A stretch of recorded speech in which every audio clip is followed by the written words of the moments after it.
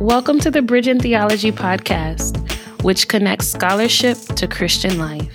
Bridging Theology is hosted by Drs. Beth Stovell, Claudia Herrera-Montero, Kevin Hill, Ryan Reed, and me, Candace Smith. Today's episode features a conversation with Kat Armas. Kat is a Cuban-American writer and podcaster from Miami, Florida.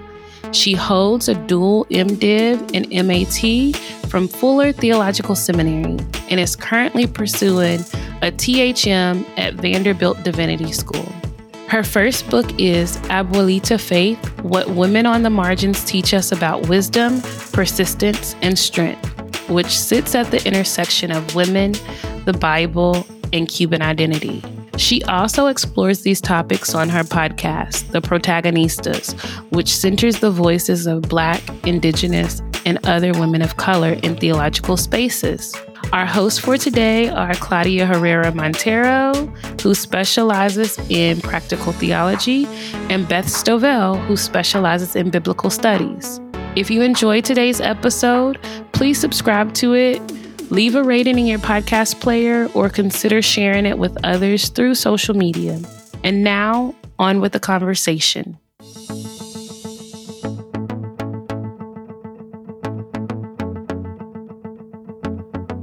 Thanks, Candace, and thank you for listening. I am Claudia Herrera. And I'm Beth Stovell. Today, we're very pleased to have with us Kat Armas. Kat, welcome to the Bridging Theology podcast. Thanks so much for joining us today. Yes, thank you so much for having me. I'm super excited to be here.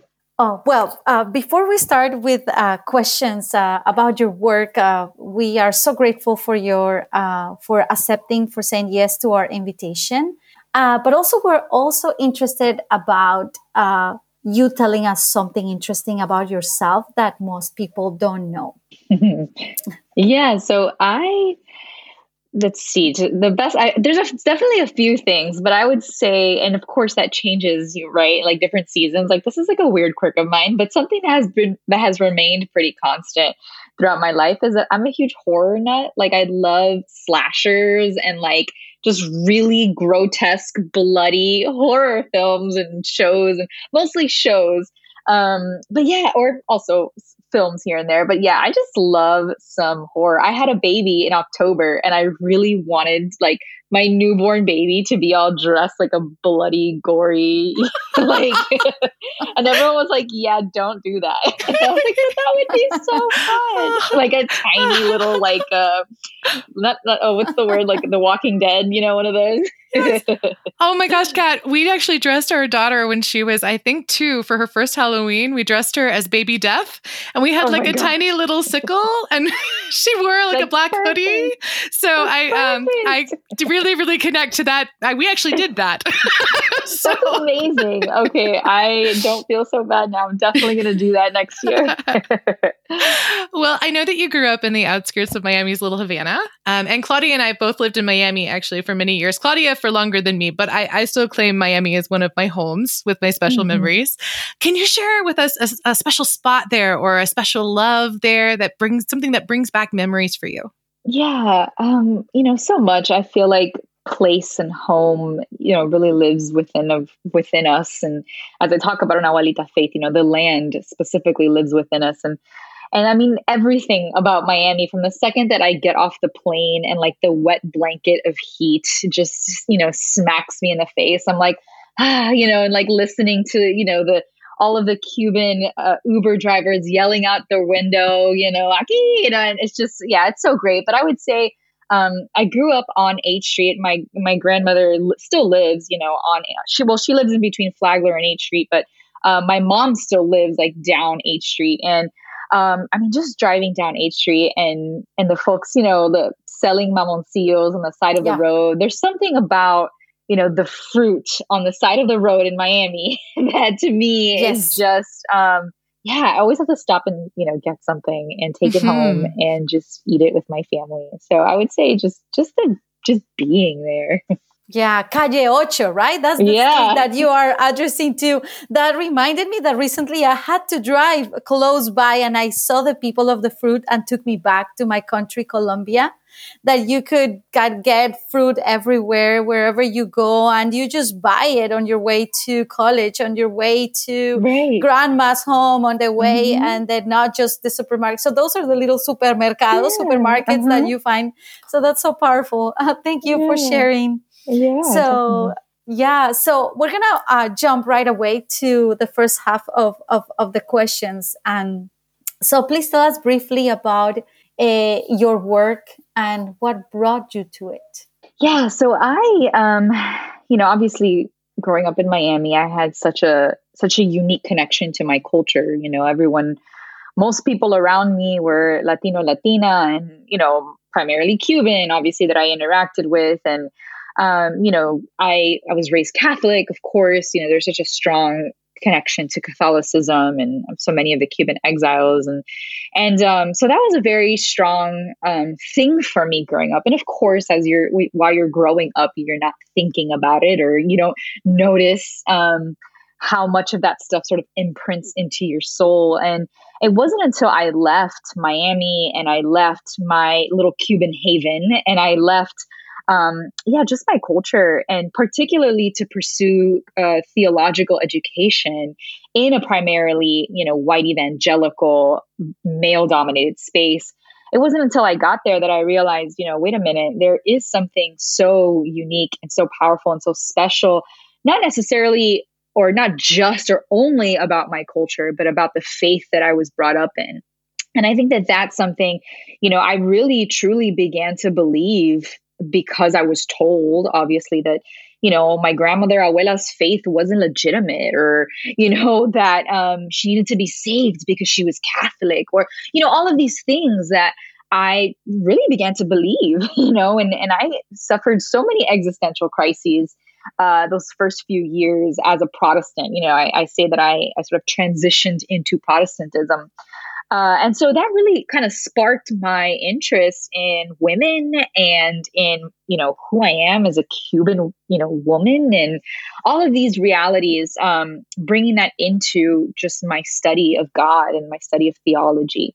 So that's sort of how that began. And then as I continued my journey within seminary and I just fell in love with the Bible and its stories and just how complicated they are, and that's just the best thing, like not in a bad way, of course, but they're just so complicated and wonderful. And I saw so many connections to, my own abuela, my life in so many of the Bible stories. And so that's a little bit of how I got into that.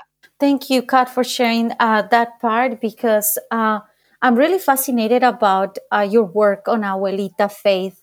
Particularly because my own research and pastoral work focuses on first generation college age Latinas and her families in South Florida.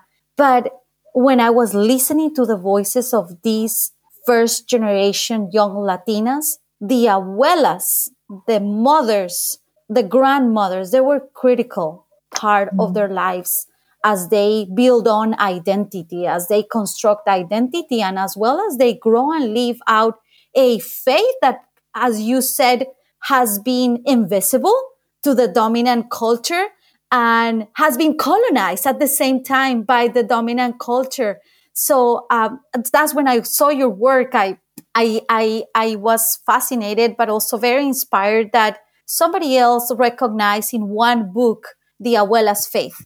So with this, I would like to ask you, would you please share more about your work on Abuelita Faith and tell us again what brought you to it? Particularly go deeply into the stories, into your abuela, into your experience and your lived experience as a woman. Yeah. Well, first of all, I would love to hear more about your work. So I have to interview you one day about that. I would love to. But yeah, so for me, in Abuelita Faith, in the first chapter, I write about what I call research grief. And it's just this idea that as you're doing research, and in many ways, theological education, because it began primarily just for white males and by white males, right?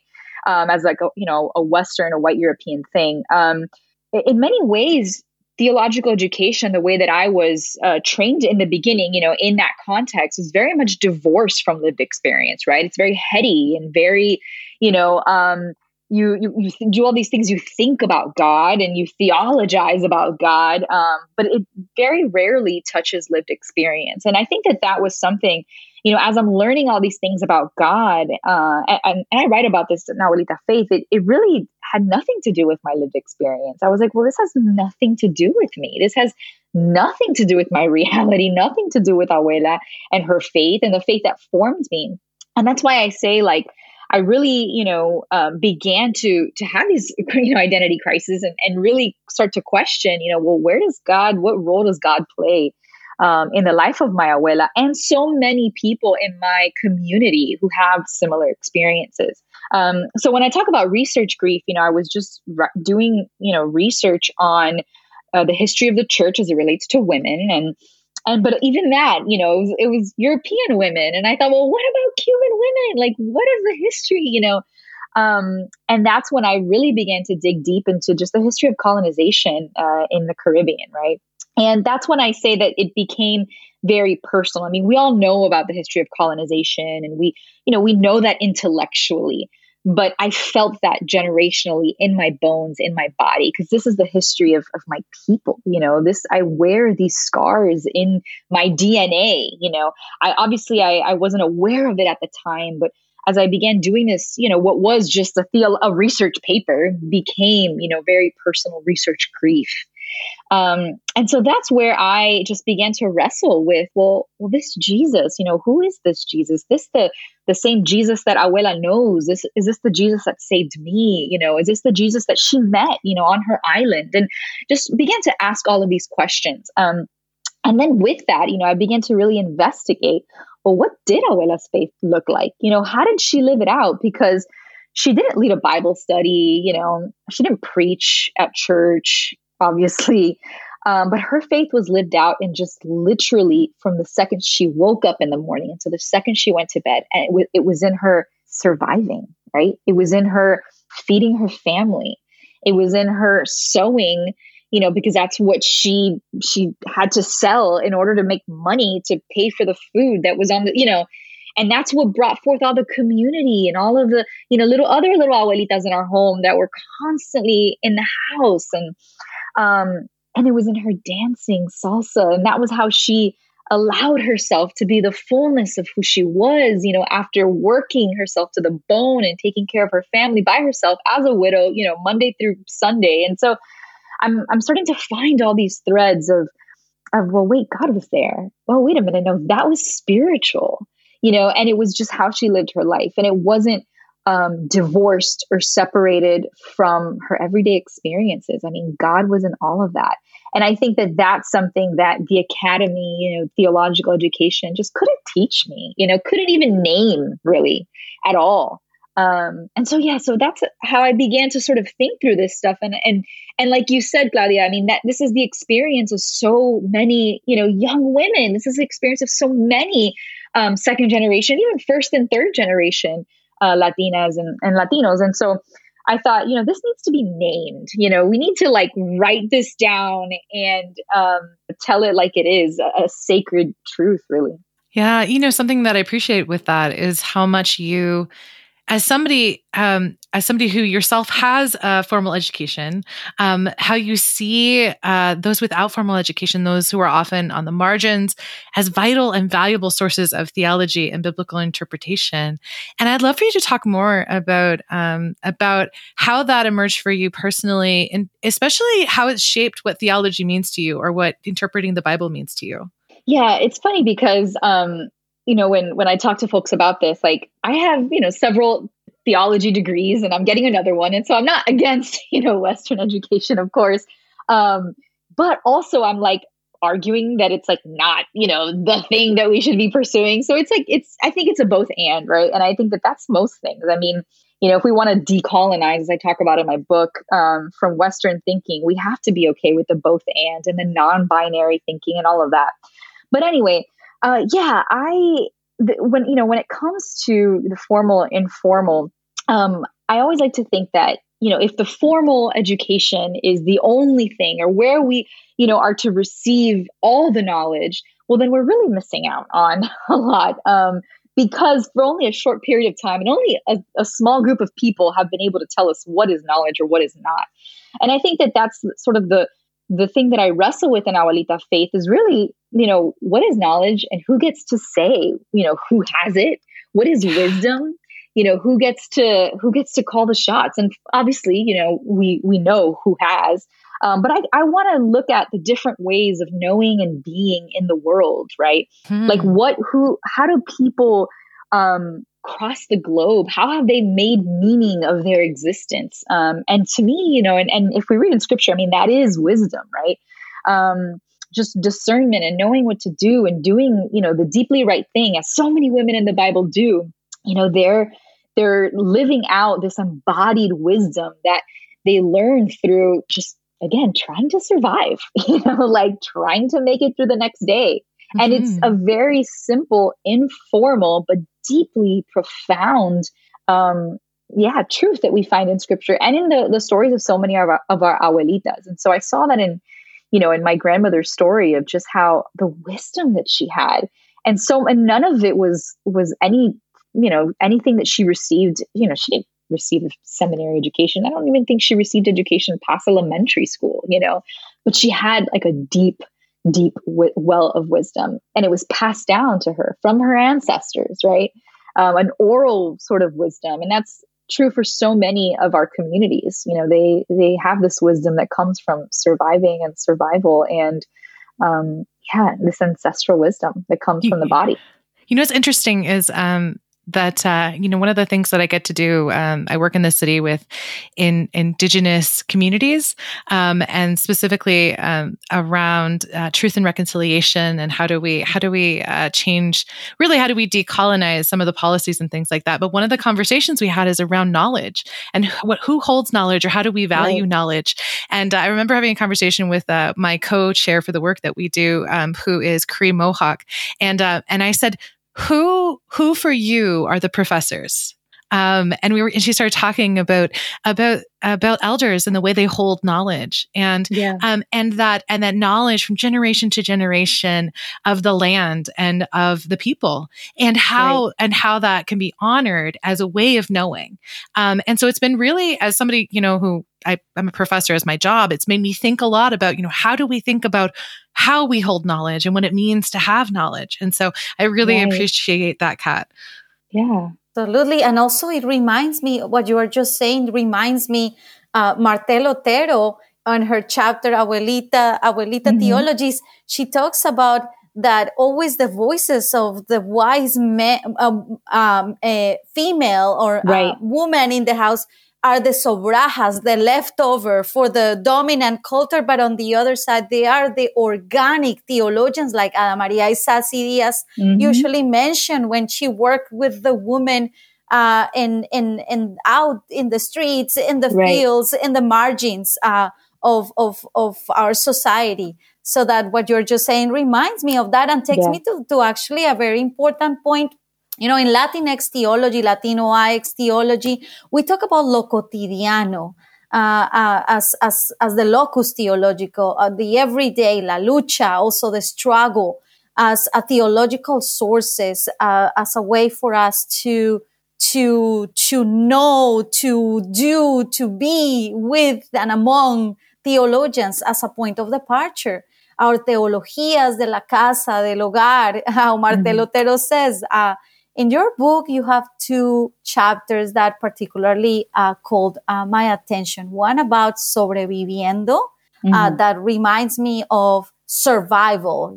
Ana Maria Isasi Diaz talks about survivals, but survival not necessarily has to do with just recognizing the struggles and the trials and tribulations that are part of life, but actually the call to fully live, to fully become and be and know in this world. So I'm interested about your chapter of Resolviendo en la Lucha, sorting out things in the struggle. I would say that sometimes they don't have translations. Right, exactly.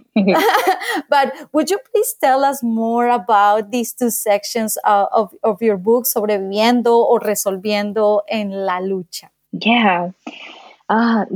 There's just so much. As I was trying to articulate just think through this theology, this Abuelita theology, I think those two things kept coming to mind. A theology of survival, and a theology of resolviendo, right? Like, it's like, as I've been saying over and over again, it's just a theology of just trying to make it to the next day. And also a theology, and I got this idea of resolviendo from a book by Cristina Garcia Alfonso. And she talks about resolviendo in Cuba. And she talks about how, it's this idea of, we just got to figure it out, right? Like, we just have to do whatever we got to do to figure out what our next meal is going to be, or to figure, we don't have the luxury of a 5-year plan, or we just got to, and obviously she's talking about Cubans on the island, which is very different than Cubans in Miami.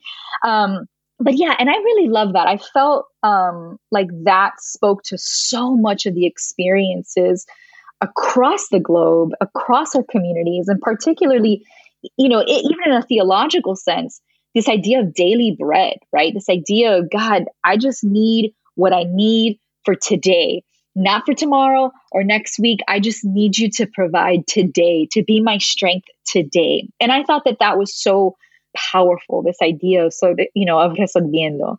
And I saw that again in the life of so many in my community. You just got to do what you got to do to survive, right?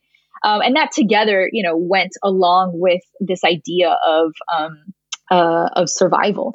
And you see that in so many women in the Bible. And I think that to me is what was so powerful, is that this has been just the lived experiences of so many women across history. And what is so incredible is that God calls that blessed, right?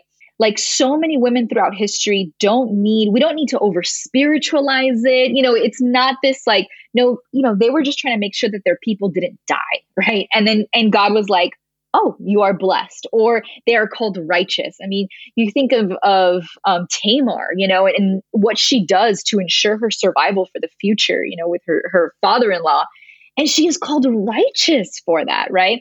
And not only that, but these women are in the lineage of Jesus. I mean, they are, in the direct genealogy of Jesus when we read in the beginning of Matthew. And so, yeah, I found so much, this idea of survival, this idea of resolviendo, of just figuring it out, of just living day by day as, that is in and of itself holy. There doesn't, like I said, it doesn't need to be spiritualized. It doesn't need to be, it is a holy and sacred act. And we see that in the Bible, and we see that in the lives of so many of our abuelas, that their surviving is holy, period. Nothing else. Yeah. As an Old Testament scholar, something I really appreciate, not surprisingly, my favorite chapters are when you spend a lot of time talking about the Bible itself. I love the chapter called Mujeres of Exodus. And you draw this comparison. And actually, when I read it, I thought, Kat and we've been having a secret conversation no one knows about, because this is what I say to my students when they have their first class in the Old Testament. We talk about when they hit a space that's so complex in the Old Testament. I encourage them to wrestle with God the way that Jacob wrestled for a blessing. And I love that you use this same kind of comparison of wrestling with God the way that Jacob wrestled. And I would love for you to share a little more about what this wrestling process with God has been, and with the Bible in your own journey. Yeah, I think that has been, the majority of how I can describe my faith and my study of the Bible. I think, and you would understand this, as someone who teaches and studies the Bible, but the more that you wrestle with that text, the more complicated it becomes, and the more questions that you have, and the more, and I think that is the beauty of it, right? That is the beauty of a sacred living, as I would say, a sacred living text. Obviously, everybody has their own ways of speaking about it, but yeah, as I would call a sacred living text. And that's something that is alive, right? That it is something that is, just constantly, there's an ebb and a flow, and there's a change and and it changes you as you study it. And so, yeah, that's been so much of my study. I know that Will Gaffney, she talks about, and she mentioned, and I think I quoted her in Abuelita Faith, because she said something like, I think it was one of her blogs or something, she said something like, you should wrestle with the text until you walk away with a limp. And I just love that, because it's this idea of wrestling with the text until it hurts, until it does something in you. And I think that is a lot of what I wanted to do in Abuelita Faith. I'll look at decolonial readings and I'll say, well, look, the destruction of the Canaanites. I mean, we should question that, right? We should question, what it means to take over a people, to colonize a people. We should wrestle with, what it means that we've been reading a specific passage this way, but what if we were to look at it this way?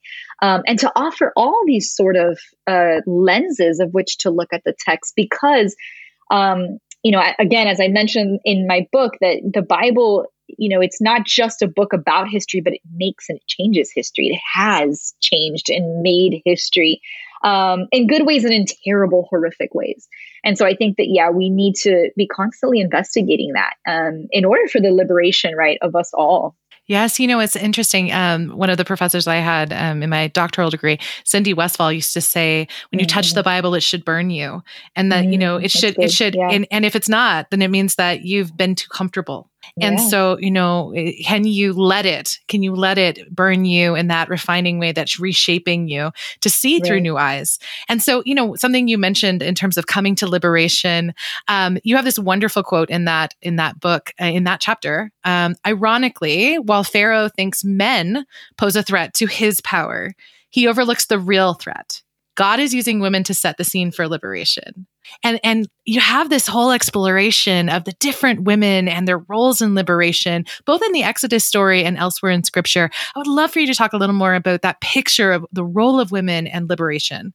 Yeah. And so in my research, whether it was throughout history, because I talk about, a lot of women throughout history that are just fighting for their own and their people's liberation, and also women throughout Scripture, obviously. And I think something that I found, and I think one of the most interesting characters for me was Rizpah in that sense, because, of course, her story, so many people have no idea who she is, or had no idea, who she is. And even me, I mean, after taking several exegetical courses, in Hebrew and Old Testament courses and all these things, no one had ever taught on Rizpah.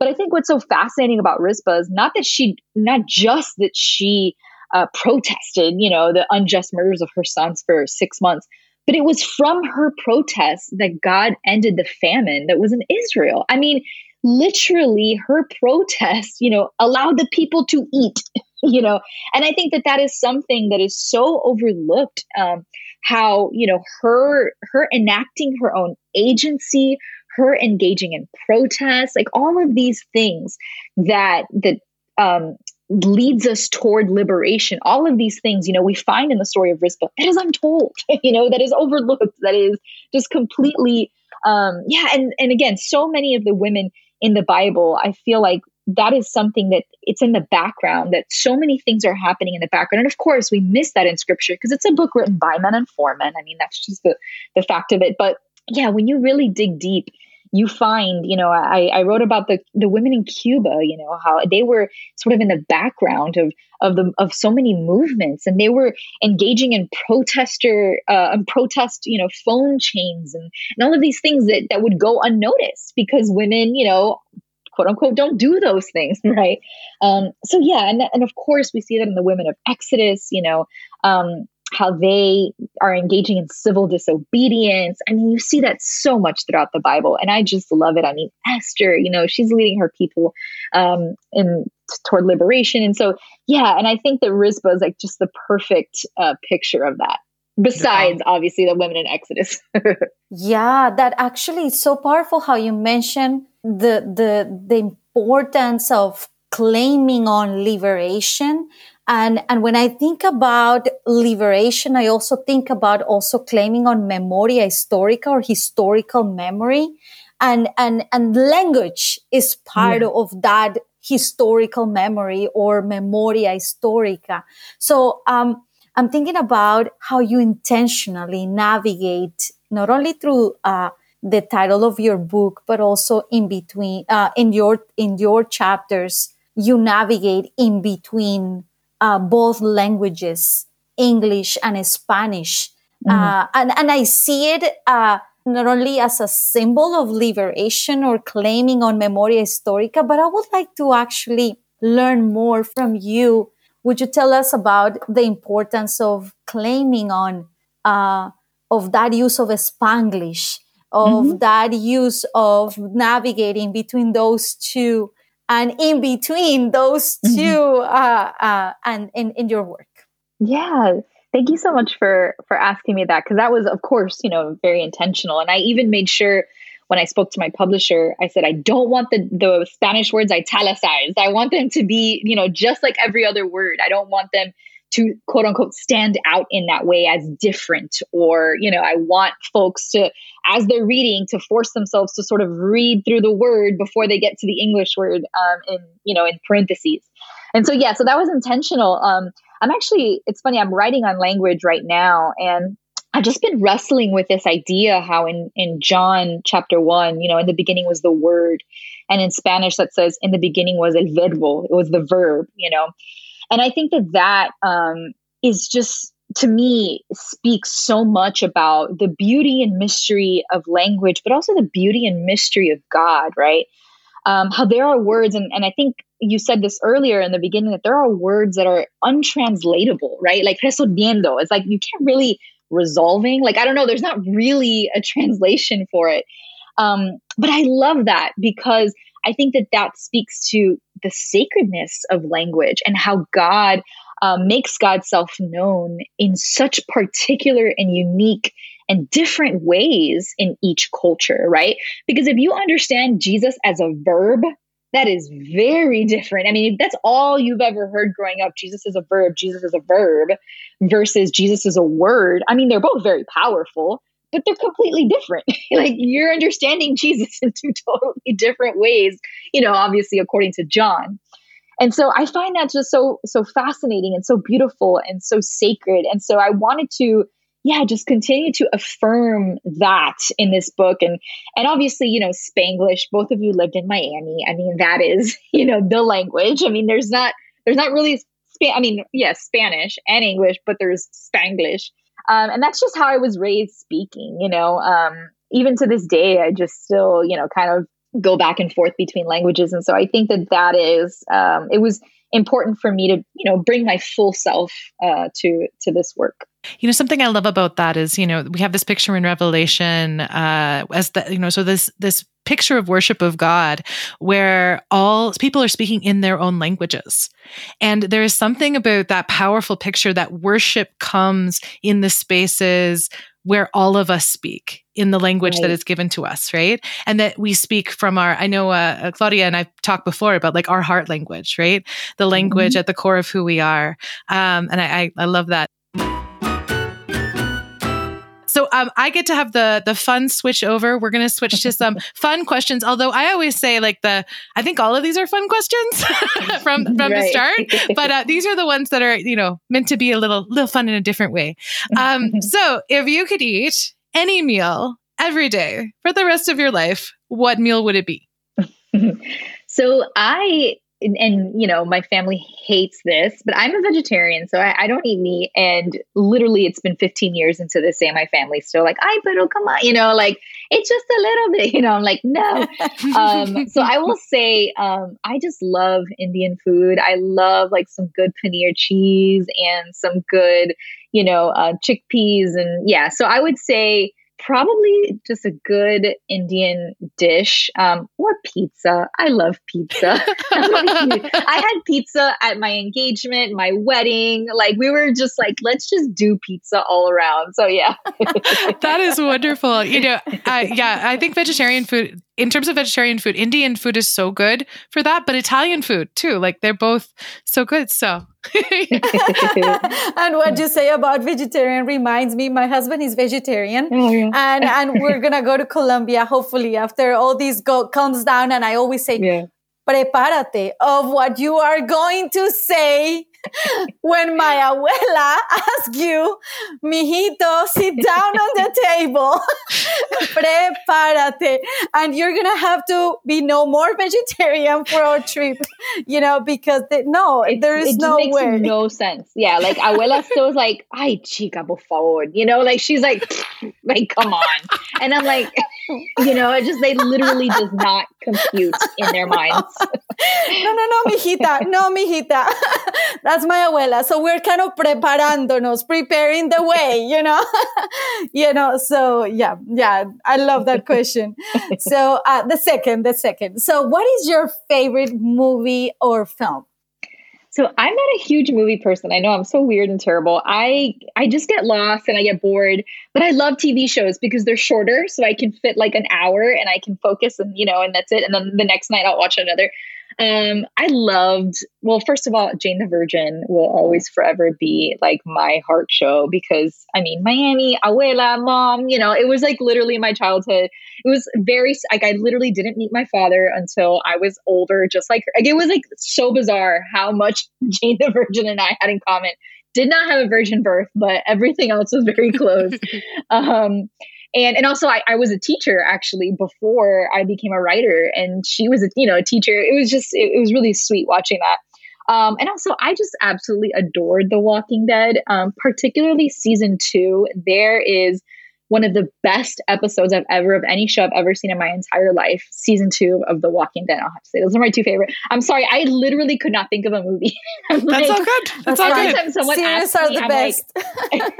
No, you asked that you answer a question you gave a good answer. So that's what we want here.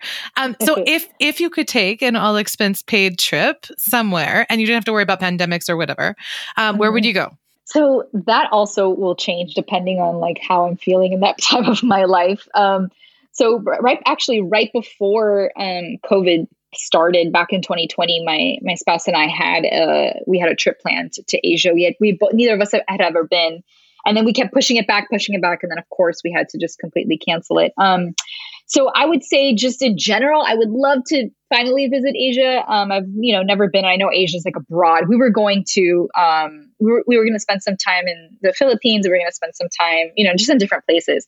But right now I have a newborn. And so I just want to go to a beach and just all you can eat and drink and do absolutely nothing. So right now I just literally want to do nothing. I understand. I remember a newborn. I remember that stage twice. Me and too. So Me too. Yeah.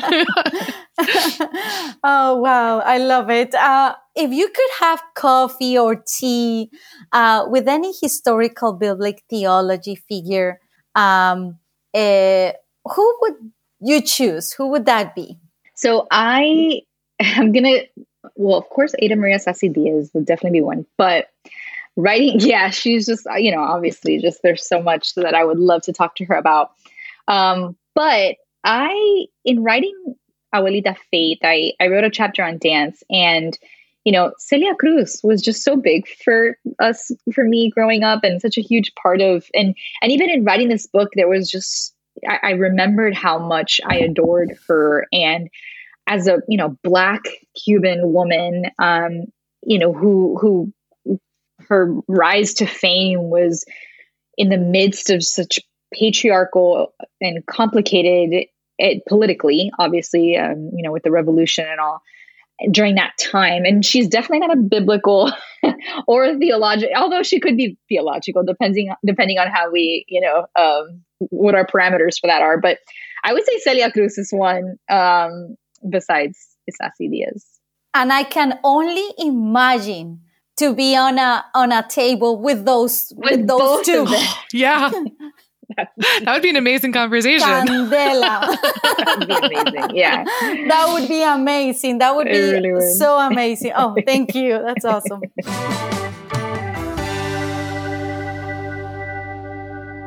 So with the second half of our conversation, we're going to switch over to talking a little bit about the church and like your spiritual life and faith. Okay, so let's do that. I'm going to lead this set of questions. So I'm going to start. How has your research and work enriched your faith and spiritual life and vice versa? Yeah. Well, definitely, the first thing I can think of is looking for the abuelitas, not just my biological ones, but abuelitas in unexpected places, in unexpected people, finding, sort of the wisdom there. But also not just the abuelitas, and just looking for the sacred or the divine, finding God in unexpected places, through unexpected people, right? The places that the academy doesn't train us to look for wisdom, and in unassuming things, right? Like children or nature or, going outside and taking a walk and finding God. I've also been writing. So I'm working on a second book. So if I say I'm writing on this, but so I've been writing on just sort of nature and all that. And I'm writing a chapter on just birds and how I never knew anything interesting about birds. I mean, my husband loves birds, but I didn't know anything about birds. And, I'm finding that this one bird that has been, quote unquote, really annoying in my, in my home, that it's always outside in the springtime, not right now, although they're probably going to come out soon. But it's this bird that just is very obnoxious. But I'm finding out like all of these really incredible and beautiful, amazing things about this bird as I'm doing research on this bird. And I'm like, that is so like such a perfect description, of like something that is just annoying and unassuming and like, leave me alone. And there is just so much beauty and wisdom to behold in this creature. And so, yeah, just looking for God in unexpected and unassuming places and people and things and creatures. That's wonderful. Actually, I started going for walks in this park that's really close to my house. And because it's a park that is so near us, I go every season, even when it's like super snowy or when it's really hot. And there's a tree that I've kind of become friends with. Like I've gotten to see the tree go through all the different stages of its life. And I almost am like rooting for the tree, but also I feel like it, I keep seeing how by seeing it, by understanding it, it teaches me things, and so I wonder, it sounds like you said some of these already. So, but some of the spiritual practices, I mean, we've all been through probably, I assume you as well, through some difficult spaces of late. This has not been an easy season, I think. What have been spiritual practices that have kept you going through these different spaces? Yeah, I would say that definitely trying to get outside and trying to, I love how you mentioned just befriending that tree and, recognizing something that I was reading recently is that the same word in the Bible, and I'm sure you know this because you studied Hebrew, but that for animals, they use the word nefesh, which is soul. And that's something that, which is so bizarre to me, how we say that animals don't have souls when it's, a similar word is used. So there's an argument, you can make an argument for that. And that's something a lot of people don't really know. Right. And so I was thinking about that recently, because one of my cats died unexpectedly, last year. And it was really hard. And I just really, really struggled with it. I mean, I could not stop crying for months, months. It was unexpected. And and I was like, but what? You feel silly, right? You feel silly crying over, this cat. And you tell people, oh, I know, but, and try to explain why it hurts so much. And reading about that, that nefesh. And I was like, oh my gosh, no, that there was something in my kitty and there was something in me and our souls connected. And it's not silly that it hurt that bad. And anyway, I know that this doesn't answer your question, but I think it just goes back to this idea that there's divinity, there's something sacred there. And not just in my cat, but in every encounter that I have and every single thing that I do. I love how in the Bible, you see this, I think Jacob does this. And I think, a lot of the quote unquote, forefathers do this, but they'll encounter God and they don't know that they encountered God or, it'll kind of just happen. And then they kind of think back, oh, wait, God was there. And then they'll build a little altar to sort of commemorate that moment as sacred or a moment where God was. And I just love that. That actually was a spiritual practice that has been for me when I was outside more, because it's been cold. But that was something that I was doing a lot, is just when I felt like I encountered the divine, just kind of stopping and pausing and commemorating that space as holy. And I would even put little rocks, together, and like, this was a holy space and this was a holy moment. And I think that was something for me that helped me just to remember, like, oh, God was right here. And God was right there. And even on this walk, I was on a walk once and I did that. Like, God was right here, I love that. Something about encountering God in these everyday spaces around us where God can meet us, and through physical, like the natural world. Actually, I've been working on this actually co-written paper with a biologist, and it's been really interesting because we were talking about naming animals, and exactly that nephesh connection between the different living beings. That Adam is a living being, and his giving name to animals as an act of care and love and compassion to the animal life, and that connection between the two of them, like acknowledging that connection. And so there's something really powerful that we often, historically, we've often downplayed the land and animals, and to raise up human beings, but there's such a value to both of those things throughout Scripture. And so I love that. So absolutely. And also, as you speak about space, I'm thinking about how can the power of naming ourselves and naming in that space. So you speak at the beginning of our conversation about the role of women, right? Our embodiment as women, not only in the public, but also in the church, right? How has your work affirmed or strengthened your understanding of the role of women in the church today? A particular example that you would like to share with, where you had to claim on leadership and identity as a woman? Yeah. Well, first of all, the church wouldn't be anything, without women. And also, the church has missed out a lot and has gone so wrong without, in the way that because it has suppressed the voice of women. And so it's one of those like weird juxtapositions, right? Like, it would be nothing without women, but also it's in a really bad place in many ways, because not just its control over women, but over things like nature and things like just people in general, right? Just this wanting to control and rule over. But anyway, I always say that I had the advantage of being raised by a single mother and a single grandmother. Obviously, at that time, that was very hard for me to not have, to not have a relationship with my father, any of those things.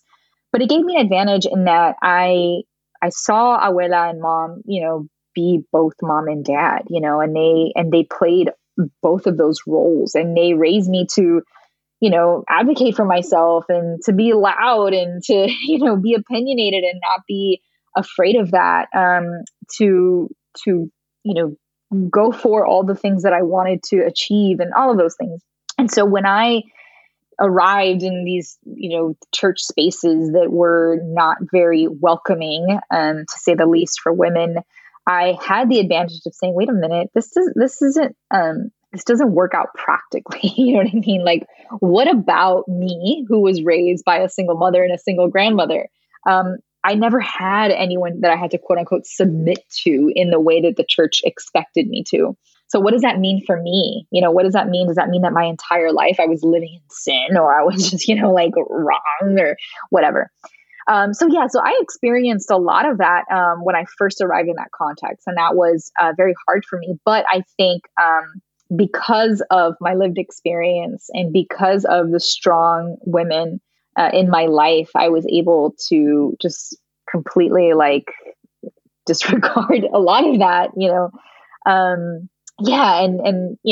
was hard. But I think that is something that for me, I've seen in my work and in my research and in the Bible. The people of God are nothing without women. Again, Rizpah ended a famine because of her audacity to protest, right? But at the same time, the church has missed out on a lot. I think. And of course, God, we can say that God is sovereign and all those things, but I still think that the church, we've gotten a lot wrong because of the way that we've treated women. Something that I really appreciate about your work is the way you see specific contexts that flow into theology and faith. And I mean, we've obviously talked a lot about that so far.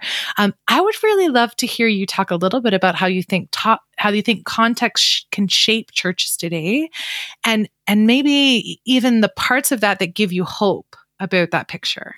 Yeah. Well, I mean, I think, all theology is contextual, right? Everything is subjective. All of our theologizing and talking about God stems from our own lived experiences and our own context. And I think that, it's not a matter of inviting context, but it's a matter of just acknowledging it, right? It's a matter of just acknowledging that everyone has their own lens through which they understand God. And man, the church would be it's such a beautiful place. And I do see hope in many places of the church. I mean, even this conversation for me is hopeful. And because God is moving most powerfully in the places where theology is quote unquote most contextual, right?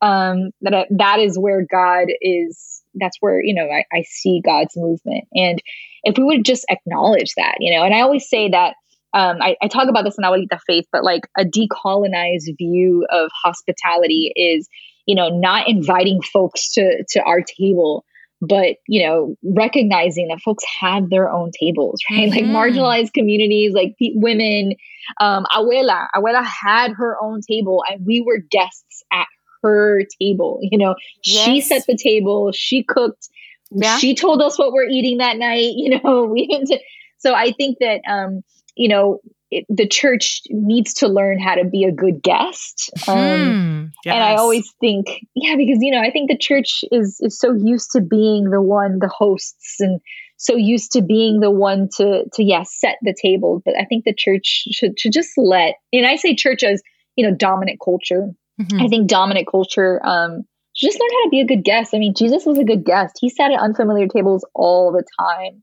And I think about, the history of colonization. Imagine what imagine where what our history would be, or where our countries would be if, the colonizers learned how to be, were guests instead of, when they arrived, and we're able to be good guests instead of the opposite. That's actually been a powerful part of the conversation as I work with Indigenous people, is learning to be a guest. And one of the things that comes up in the conversations is a lot is, can you accept the invitation to be a guest, right? Yeah. And that's I think that's just such a powerful overturning. And in some ways that the beauty of the upside down kingdom pictures that we see that push us towards pictures of liberation. So That's wonderful, Kat. Thank you so much. Yeah, and as you talk about guests, and as well as the table of the grandma, it reminds me. I recently wrote an article of Mis Abuelas y la Teología,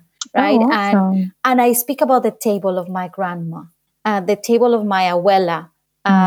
When I talk about the communal dimension of lo cotidiano, there was always a chair, there was always a space on her table, and there was always plate where we sit down, when we are welcome, and where we are all invited to be part of the conversation and claim our voice as well as our space en la mesa de la abuela. So with that, we really thank you for this powerful conversation, for your insights, for your reflections, for your work. I enjoyed very much the conversation personally in my own work, in my own lived experiences as a Latina immigrant in this country, and as well as a scholar and teacher as well. So thank you, Kat, for joining us today. It's been a real pleasure talking to you. Thank you again for joining us. Thanks for listening to today's episode.